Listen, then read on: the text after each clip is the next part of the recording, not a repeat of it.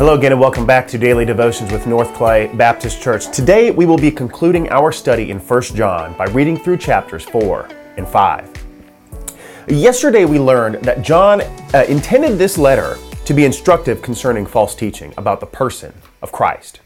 And while the specific false teaching of Docetism is no longer around, it is still imperative that we understand John's instructions so that we may rightly identify and refute false teaching in our day. So in chapter 4, John begins by instructing us to test the spirits. Rather than simply believe what we hear, we are exhorted to discern truth from error so that we may not be carried away by every wind of doctrine. He tells us in verses 2 and 3, by this you know the Spirit of God. Every spirit that confesses that Jesus Christ has come in the flesh is from God. And every spirit that does not confess Jesus is not from God.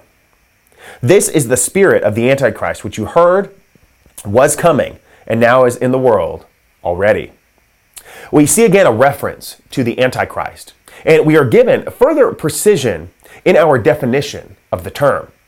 We see that the essence of being anti-Christ is to deny the person and work of Jesus Christ. And this can be done in many ways. It can be done by denying the sufficiency of Christ's atonement. It could be in denying the deity of Christ. It could be by denying the truth that Christ was fully man, as Docetism did. Again, we see that the centrality of biblical Christology and the necessity of affirming all that the Scriptures say about who Christ is and what He has done. John then tells us that the love of God is the definitive mark of the believer. As he says in verses 7 and 8, "Beloved, let us love one another, for love is from God, and whoever loves has been born of God and knows God. Anyone who does not love does not know God, because God is love." This echoes what Jesus said in John 13:35. There, Jesus tells his disciples, "By this, all people will know that you are my disciples, if you have love for one another." The defining mark of the Christian, what should primarily be seen by the world around us, that demonstrates to them that we are disciples of the Lord Jesus Christ, is our love for our brothers and sisters in Christ. And as he opens chapter 5, we read in verses 1 through 5, "Everyone who believes that Jesus is the Christ has been born of God. And everyone who loves the Father loves whoever has been born by him. By this we know that we love the children of God, when we love God and obey his commandments. For this is the love of God, that we keep his commandments. And his commandments are not burdensome. For everyone who has been born of God overcomes the world. And this is the victory that has overcome the world, our faith.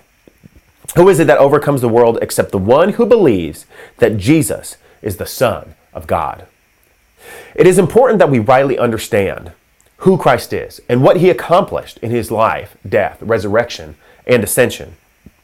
And if the biblical testimony of Christ is true, then we must submit ourselves to him and obey his commands, namely the two greatest commandments, that we love God and our neighbor.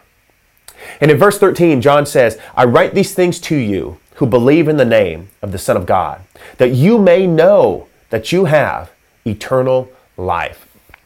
John here gives us his own intention behind the letter, to encourage the faith of his readers. With the proliferation of false teaching in his day, it would have been understandable for Christians to begin questioning whether their beliefs were true.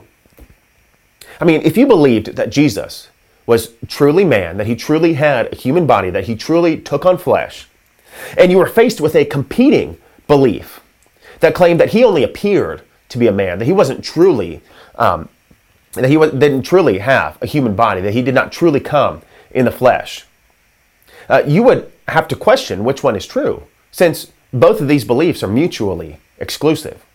So John is providing his readers, both past and present, with truth to encourage them in their faith, so that they may know that they have true, saving knowledge of Christ, and thus also have eternal life.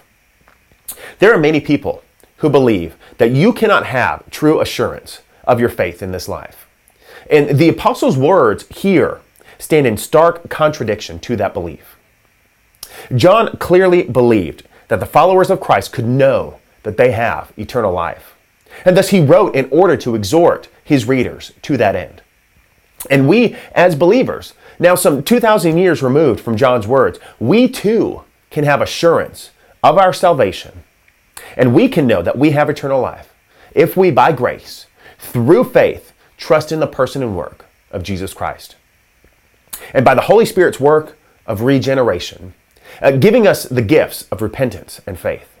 And by the Spirit's ongoing work of sanctification, enabling us to rightly love God, love our neighbor, and obey his commands, we can be sure that God will complete the work that he has begun, so that we may be glorified together with Christ and enjoy eternity with him. So I hope that you've enjoyed our study in 1 John. I know that I certainly have. And I'll look forward to seeing you again tomorrow as we look at John's second epistle, as we continue in our one-year Bible reading plan.